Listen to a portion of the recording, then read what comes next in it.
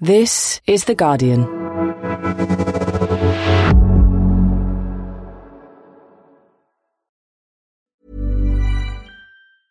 Finding your perfect home was hard, but thanks to Burrow, furnishing it has never been easier. Burrow's easy-to-assemble modular sofas and sectionals are made from premium, durable materials, including stain and scratch-resistant fabrics. So they're not just comfortable and stylish, they're built to last. Plus, every single Burrow order ships free right to your door. Right now, get 15% off your first order at burrow.com/ACAST. That's 15% off at burrow.com/ACAST. Ryan Reynolds here from Mint Mobile. With the price of just about everything going up during inflation, we thought we'd bring our prices down. So to help us, we brought in a reverse auctioneer, which is apparently a thing. Mint Mobile Unlimited Premium Wireless. How to get 30, 30, bit to get 30, bit to get 20, 20, 20, bit to get 20, 20, bit to get 15, 15, 15, 15, just $15 a month? Sold! Give it a try at mintmobile.com/switch. $45 up front for 3 months plus taxes and fees. Promo rate for new customers for limited time. Unlimited more than 40 gigabytes per month. Slows full terms at mintmobile.com.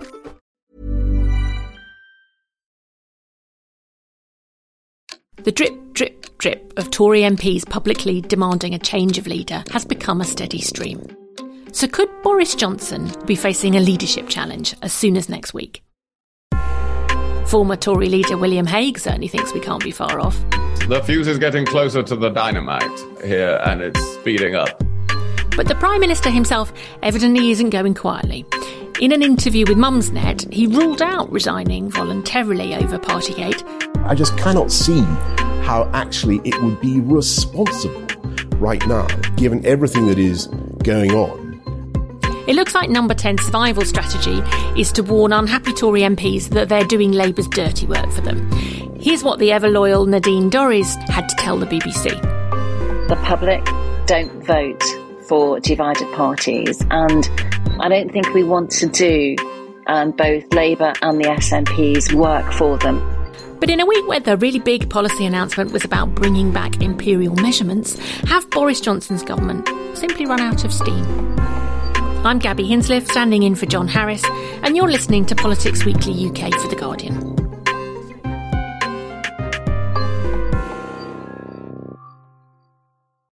Joining me for this Jubilee Bank Holiday edition are Gavin Barwell, former Conservative MP and Downing Street Chief of Staff to Theresa May, and Peter Walker, Guardian political correspondent. Hello both.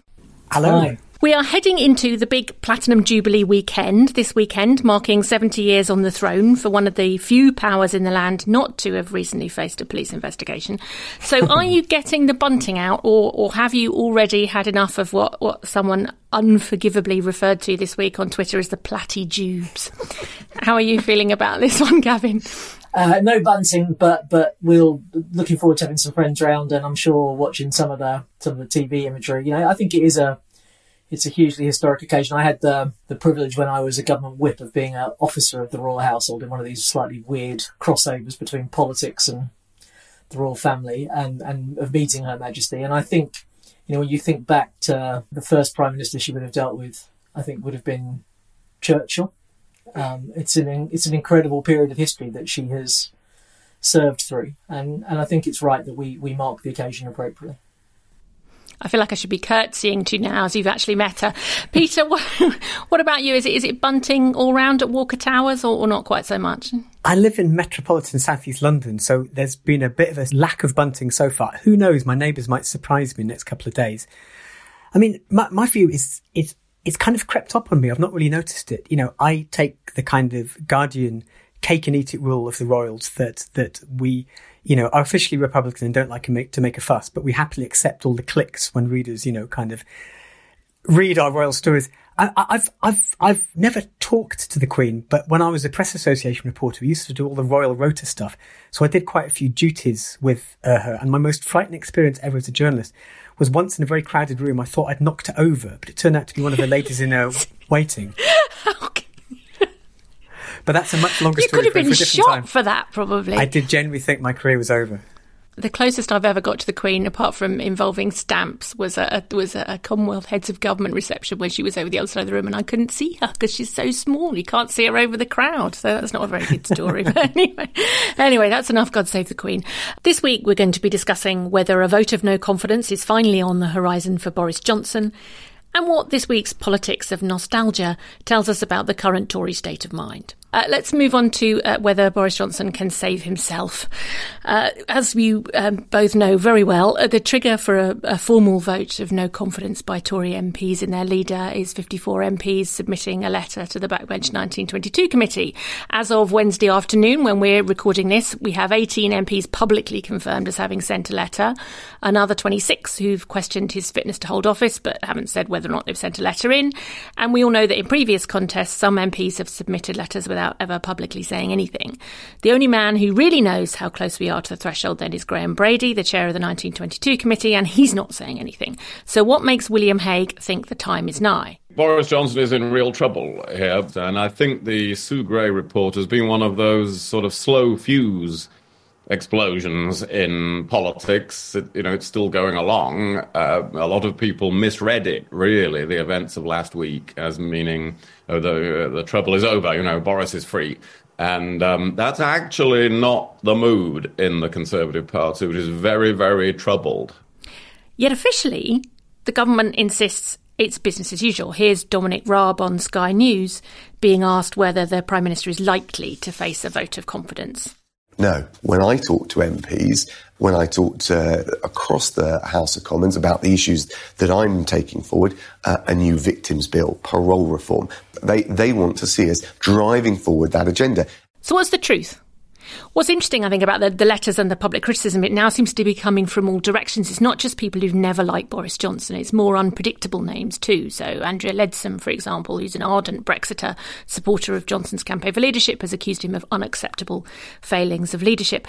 Peter, is this a rigorously organised coup, or are we starting to see something a bit more sort of spontaneous and unpredictable with people chipping in all over the shop? If it is a rigorously organised coup, it's an incredibly badly organised, rigorously organised coup, because it's kind of no one knows what's going on. But it is, as you say, that the critics are coming from all parts of the party. I mean, it's a bit strange because the numbers are very, very hard to gauge. There's at least 2 or 3 MPs that we know of, some of whom have government posts, who've quietly said they've put letters in, but obviously can't say so.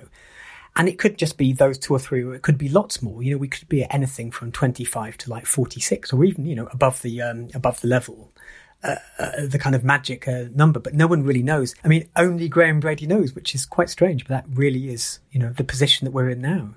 Gavin, you've been through all this from the inside, really. When Theresa May went through, obviously, her own vote of no confidence. How does it feel inside Number 10, trying to get through something like... I mean, it's a very personal, public rejection, really, of a Prime Minister, quite humiliating in some ways. What is it like to try and run a government through this sort of sense of siege, really? I think the waiting's the worst thing. I think with Theresa, and I suspect, Boris's team in Number 10 now have got to a point where they know this is almost certainly coming, and it's just a question of when. And that, in a way, is the most difficult thing. I can remember there were a couple of people that suggested to Theresa that maybe her supporters should put letters in to kind of bring the thing to a head and have the vote. And she wasn't very keen on that idea. And I suspect if someone suggested it to the current Prime Minister, he wouldn't be very keen on it either. Once it happens, it's almost galvanising. Then you're, as politicians, then you're into a campaign. Then you know what you've got to do at that point in time. And then when you get the result, I think Theresa won. I think she got just under 2/3 of MPs voting for her. Immediately in the moment, it felt great. But actually, the next morning, when she and I were sitting in a room together privately, well, you've still had 1/3 of your MPs say they haven't got confidence in you. It's not actually a great thing. And it's very difficult, I think, for Prime Ministers, party leaders to recover authority once you've had one of these votes. And from your experience, what should Number 10 or the whips be trying to do now if they want to survive this? What is the best strategy for getting through this? Because as you say, you can't sort of stumble on kind of buying off one person here, one person there and hoping for the best. You've got to work out, first of all, clearly what your pitch is to MPs. So if you go back to the vote of no confidence in Theresa, actually her opponents timed that really badly. If you remember, they triggered it before the first meaningful vote when she was still trying to get improvements to the deal.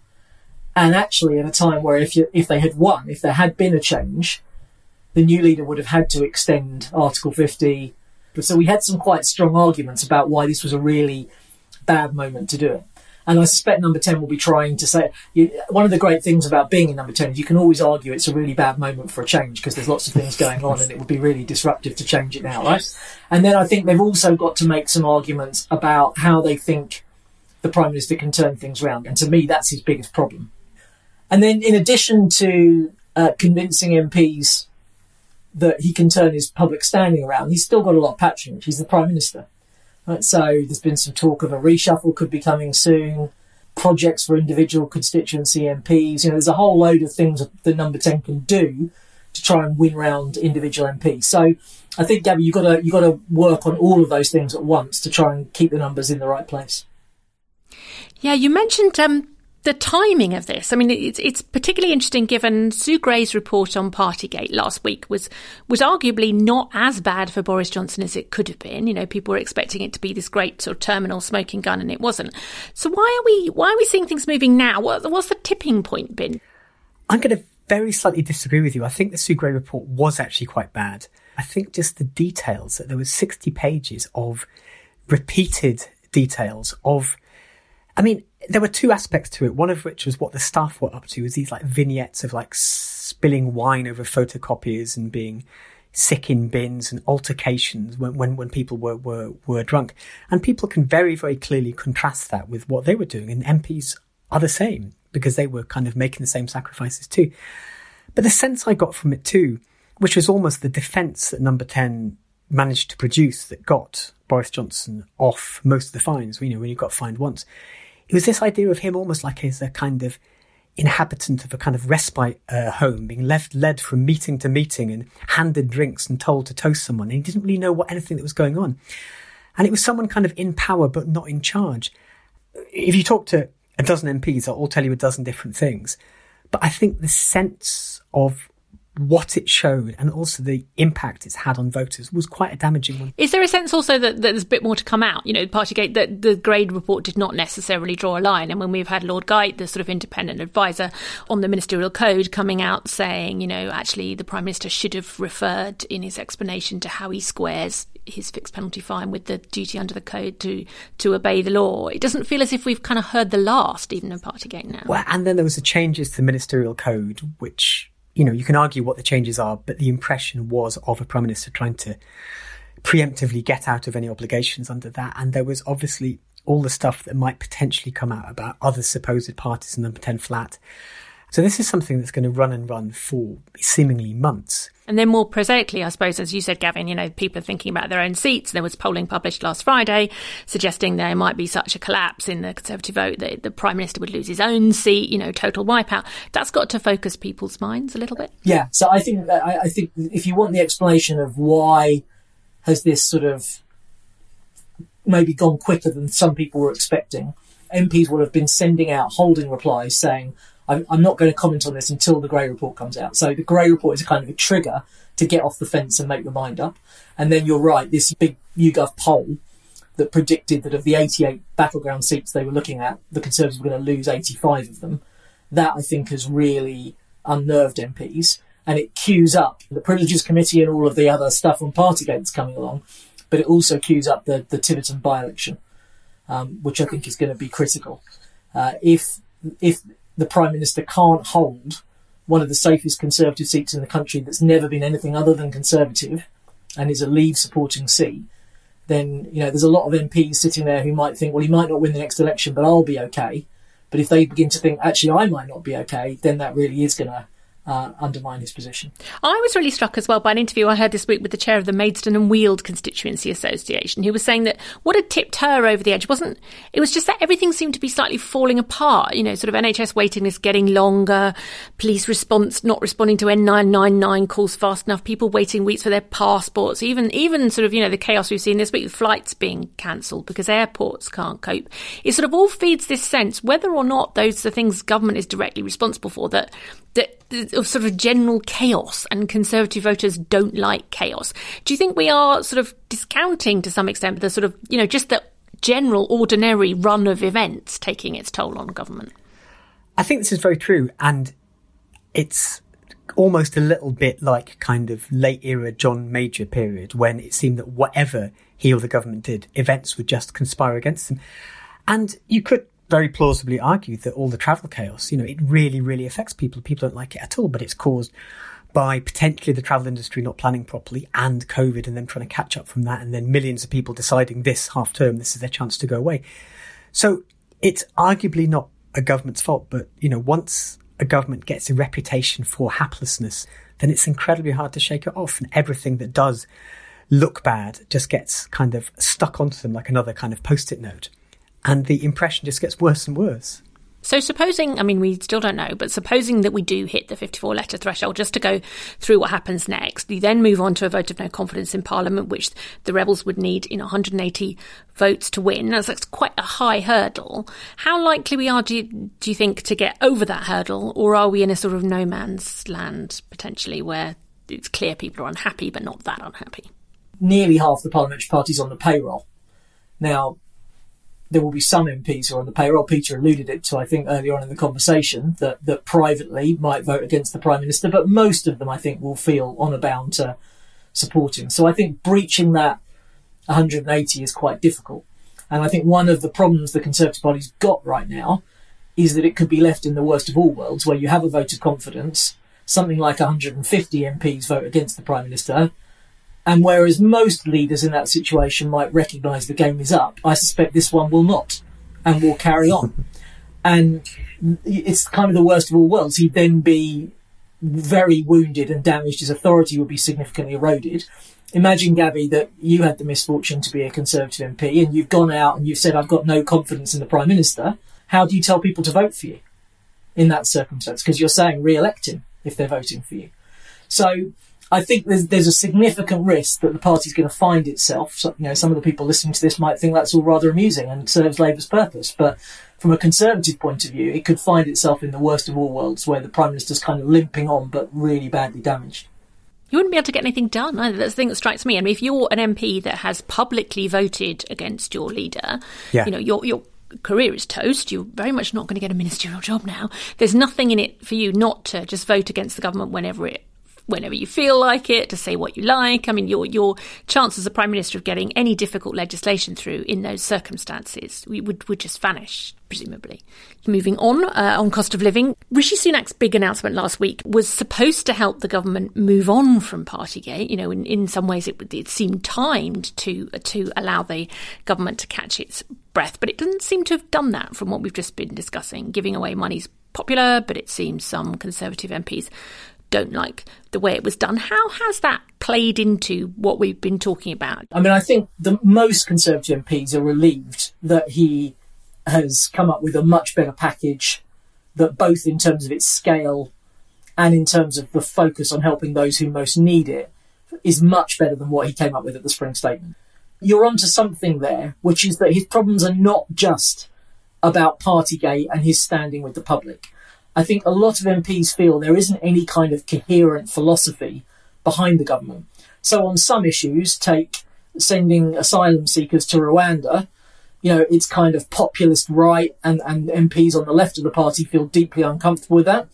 And then on economics, actually, this is a relatively left-wing Conservative government. It's spending a lot, it's taxing a lot, and the traditional right don't like that. So almost any MP in the Conservative Party, wherever they sit on the ideological spectrum, has got bits of government policy that they don't like, because there isn't any kind of coherent philosophical underpinning to what the government's doing, essentially. It's really striking when you say that, when actually, a year ago we were saying that was Boris Johnson's greatest strength, that he was unpredictable, that he was, left on economics and right on social issues, and that's where the country was, and it made it harder for his opponents to oppose him, but it's also made it harder in some senses for them to govern, I think.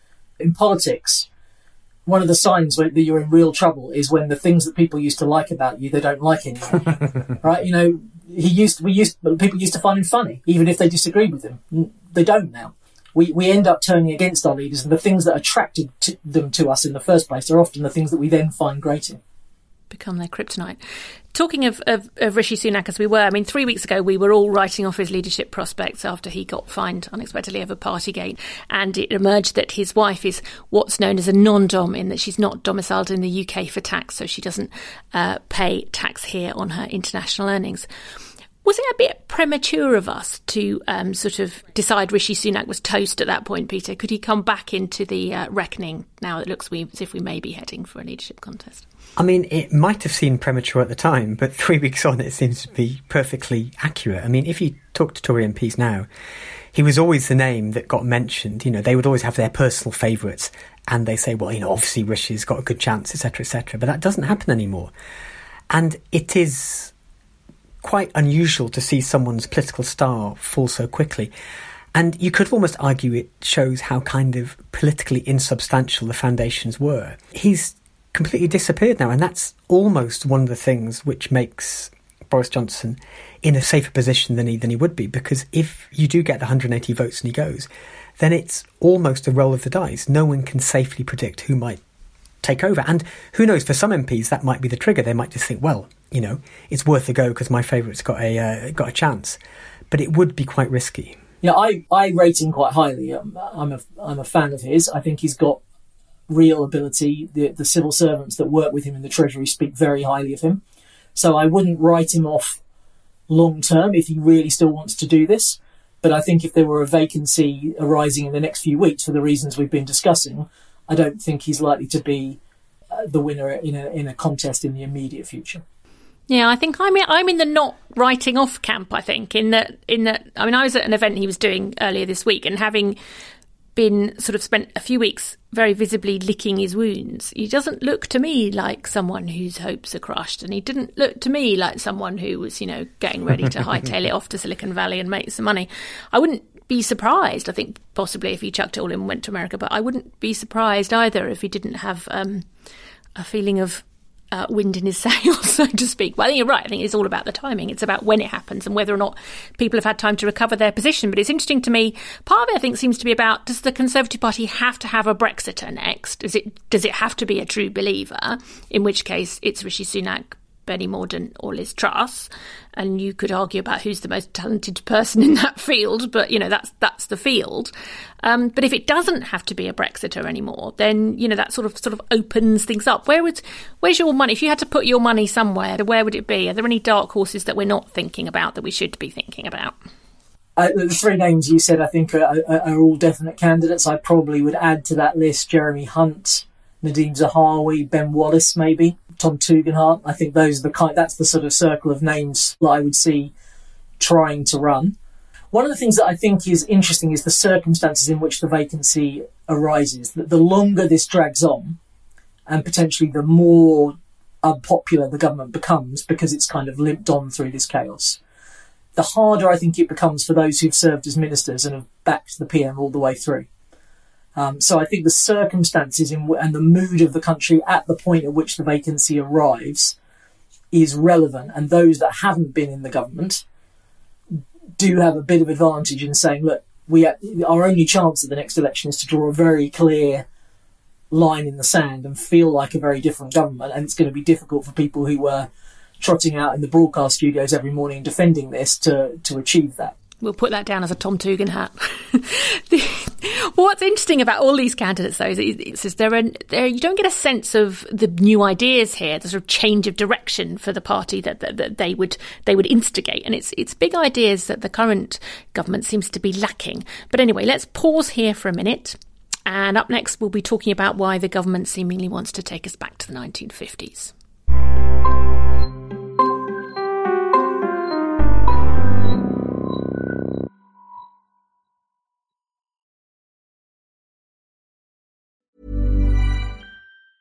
A lot can happen in the next 3 years. Like a chatbot may be your new best friend.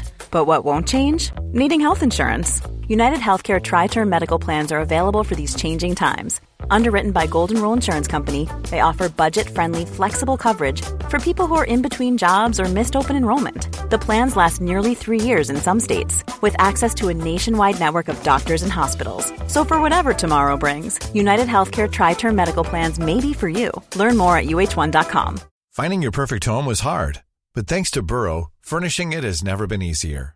Burrow's easy-to-assemble modular sofas and sectionals are made from premium, durable materials, including stain and scratch-resistant fabrics. So they're not just comfortable and stylish, they're built to last. Plus, every single Burrow order ships free right to your door. Right now, get 15% off your first order at burrow.com/ACAST. That's 15% off at burrow.com/ACAST.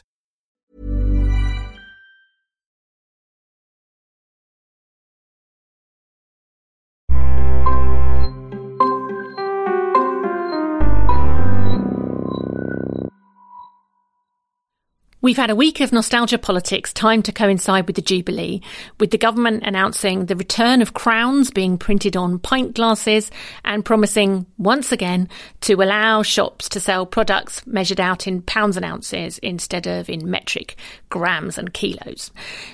Gavin, is anyone really desperate for the return of pounds and ounces? Do people stop you in the street saying, why can't we talk feet and inches? Why does government keep wheeling this one out over and over again? I have no idea. I've never, ever, in the 7 years as an MP, nobody has ever raised this issue with me, and I think the government looks completely absurd for raising it. I mean, we don't need politicians to tell us what units to use. We have this kind of slightly weird thing in this country where we use imperial things for some stuff and metric for others.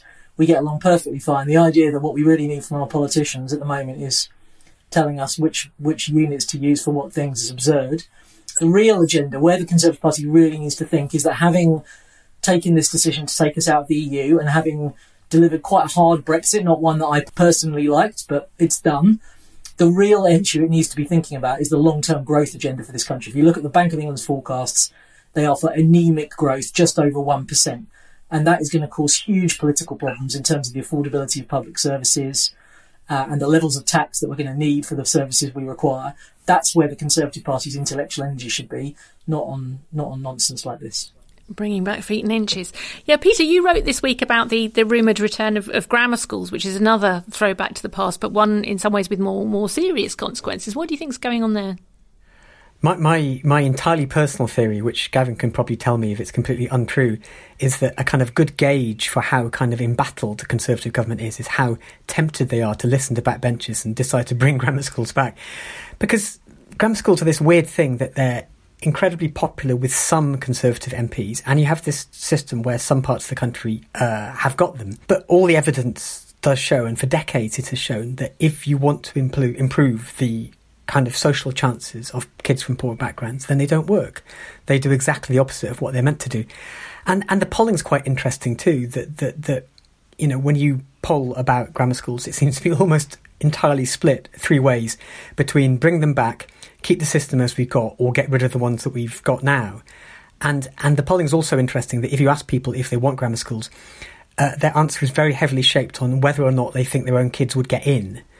So it's a very, very strange thing. And you know, it's quite... But where's it coming from now? Why has it come back in this week? I mean, there was a story in the Telegraph earlier in the week sort of vaguely suggesting this might be floating around in ether. But how serious do you think that is? I think it's just a distraction tactic. Even the Telegraph story said ministers are keen on the idea, but Department for Education civil servants, you know, are warning against it. And they're warning against it because it's a rubbish idea which comes up again and again. And they get told again and again it's not going to solve the things you think it will. So I think this was very much... It could be a minister who likes them, who's just trying to float the idea, or it could just be a number 10 distraction tactic. You know, you can't really tell. Is there a political usefulness to nostalgia politics and so on? I mean, I just think people who feels nostalgic, it's basically people who were young in the area that we're being told to be nostalgic about. I mean, it's basically, to be blunt, older people who like looking back. And we have an ageing population, and the Conservative Party has quite an elderly base. I mean, is nostalgia useful for it in that sense? The Conservative Party is always at its best when it's clear what are the things that need protecting and what are the things that actually are unjust or wrong in our society where reform is required. But if it's just, you know, actually Britain was better in the 1950s and we should go back to how everything was then, well, that's patently not true. Mm-hmm.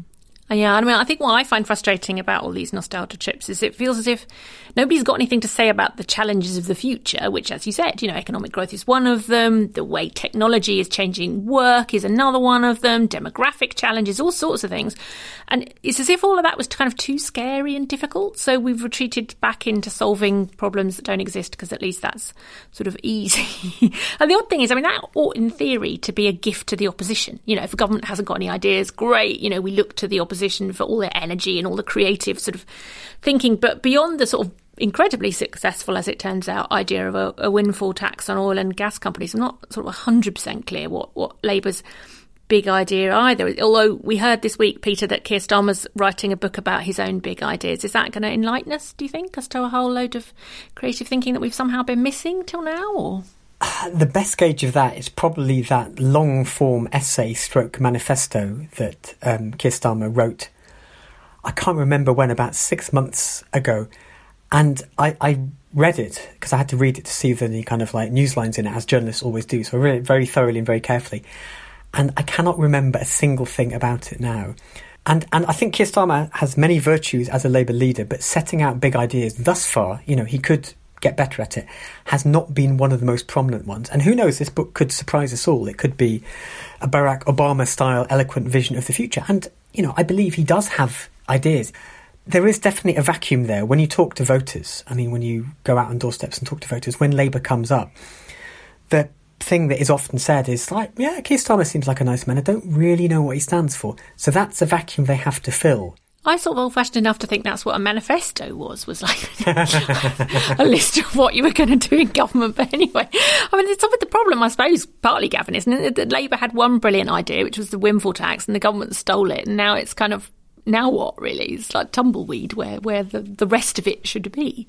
Yes, I think their experience over the windfall tax is an example of how difficult opposition is, because when you win and you actually force the government to take your policy, actually it does the government political good rather than you. But I'm going to say something really controversial that virtually all the MPs I served with would hate me for saying. There's not a lot of difference between the two parties at the moment. You couldn't get two leaders who are more different than Boris Johnson and Keir Starmer in temperament and style. But if you think about the big challenges facing our country, the size of the state, keeping the UK together, our relationship with Europe, levelling up, decarbonisation, on those big questions, there isn't a huge difference between what a Labour government and a Conservative government could do. And it's kind of heresy for me to say that, because the politicians like to pretend there are profound differences. That's a very Corbynite position you're taking there, actually, that there's no difference between...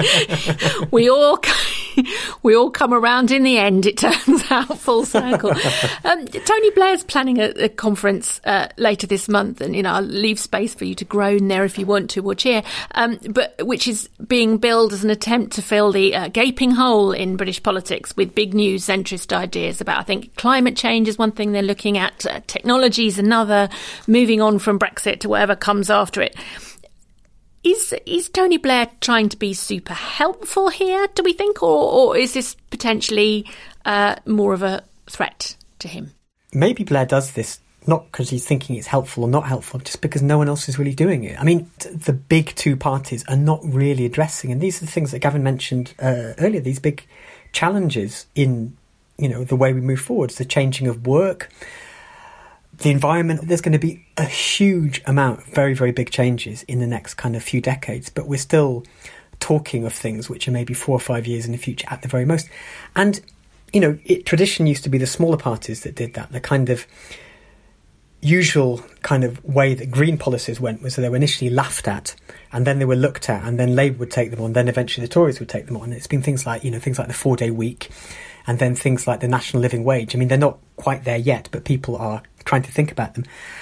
I don't know if I can put myself into the silvery mulleted head of Tony Blair. It could just be that he's frustrated that these big ideas are not being thought about, so he wants to try and do something. So maybe he does think he is contributing to the debate, and he might possibly be doing that. It does feel a bit to me as if it reflects, there is a deep scepticism, it's fair to say, among some on the sort of old, what you would call the old right of the Labour Party, that Keir Starmer can win the next election. And there is a lot of talk about coming up with ideas that the next Labour leader could use if Starmer doesn't win. But maybe I am being far too cynical about all of this. But it brings me to something, one of the more unexpected developments of the week, I suppose, which is whether that sort of transition between Labour leaders could be a little bit closer than we think. It did emerge this week that Durham Police have sent questionnaires to both Keir Starmer and Angela Rayner over what's become known as Beergate, the not very scandalous scandal of having a takeaway on the campaign trail. It does suggest, doesn't it, Peter, that the police aren't completely dismissing these allegations out of hand. What should we make of those questionnaires coming out, and what do you think Labour MPs are making of that? It's a strange one because when Durham Police said they had received, quote, significant new evidence and were going to look at it, to an extent that bar was already crossed. It seemed very likely like the questionnaires would be sent in. Given what happened with Boris Johnson's fines and the fact that he was able to argue a very, very broad definition of what was necessary for work purposes, if you take that metric, it would be astonishingly surprising if Keir Starmer and Angela Rayner were fined or penalised in any way for what they did. Because what they did was, A, it's a kind of different and less stringent period of lockdown, and B, it was much more obviously within what was permitted by work. There was a very specific exemption for campaigning purposes because we were about to have the by-election and the local elections. But the strange thing about the COVID rules is that they've not been tested by courts. They've not been tested by higher courts. And they're this peculiar mixture of this incredibly politically significant thing, but which is being done on a judicially incredibly low level. It's the police that look into it and they decide whether or not to issue the fixed penalty notices. And a court only gets involved if someone decides to challenge that. And we have no way of knowing if Durham Police will think the same way as the Metropolitan Police did. So, I mean, if I had to guess, I would say they're going to be fine, but stranger things have happened in terms of just kind of COVID rules. I'd be a bit more sceptical than Peter about the likelihood of Starmer getting off completely. I mean, look, it's very difficult because neither Durham Police nor the Met have covered themselves in glory in terms of transparency behind their decision-making processes. Both initially said they weren't going to look into these things, then they did. They're in a difficult position, obviously, given the what's riding on it in terms of political stakes. But you've got to at least argue that the number of people that were at that event, it's questionable, I think. So I certainly think it is possible. Maybe it's more likely than not that he won't be fined, but I certainly think it's possible that he will. To me, if I were a politics teacher choosing an essay for my set, it's quite an interesting question. Would it be a good or bad thing for Labour if he is fined? It's quite an interesting question to think about. We always like to be of assistance to A-level teachers on this podcast. What's odd about all this is that a Platinum Jubilee weekend is meant to be about constancy. It's the stability provided by having the same Queen for 70 years, even if, obviously, for some people, the idea of an unelected monarch is anathema in itself. But actually, we may be approaching a time of real and unprecedented instability. The Queen's 96 and not in the best of health. Boris Johnson is in a pretty perilous place, and even the leader of the opposition's position isn't totally secure. So we could potentially, in the next few months, see a Prime Minister facing attempts to oust him at the same time as a looming royal succession and real questions over the future survival of the monarchy itself, I guess, under Prince Charles. I don't want to put anyone off their Victoria sponge this weekend, but let's just say we live in interesting times. But anyway, thank you so much, Peter and Gavin, for helping us make sense of these very confusing times. Goodbye, Peter. Goodbye, Gavin. Pleasure. Thank you very much. Goodbye. John will be back next week, but in the meantime, thank you all for listening. This episode was produced by Natalie Katena, music by Axel Kakoutié. The executive producers are Danielle Stevens, Maz Ebtihaj, and Nicole Jackson. This is The Guardian.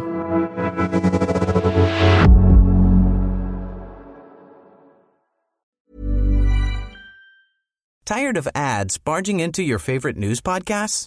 Good news. Ad-free listening is available on Amazon Music for all the music plus top podcasts included with your Prime membership. Stay up to date on everything newsworthy by downloading the Amazon Music app for free or go to amazon.com/news ad free.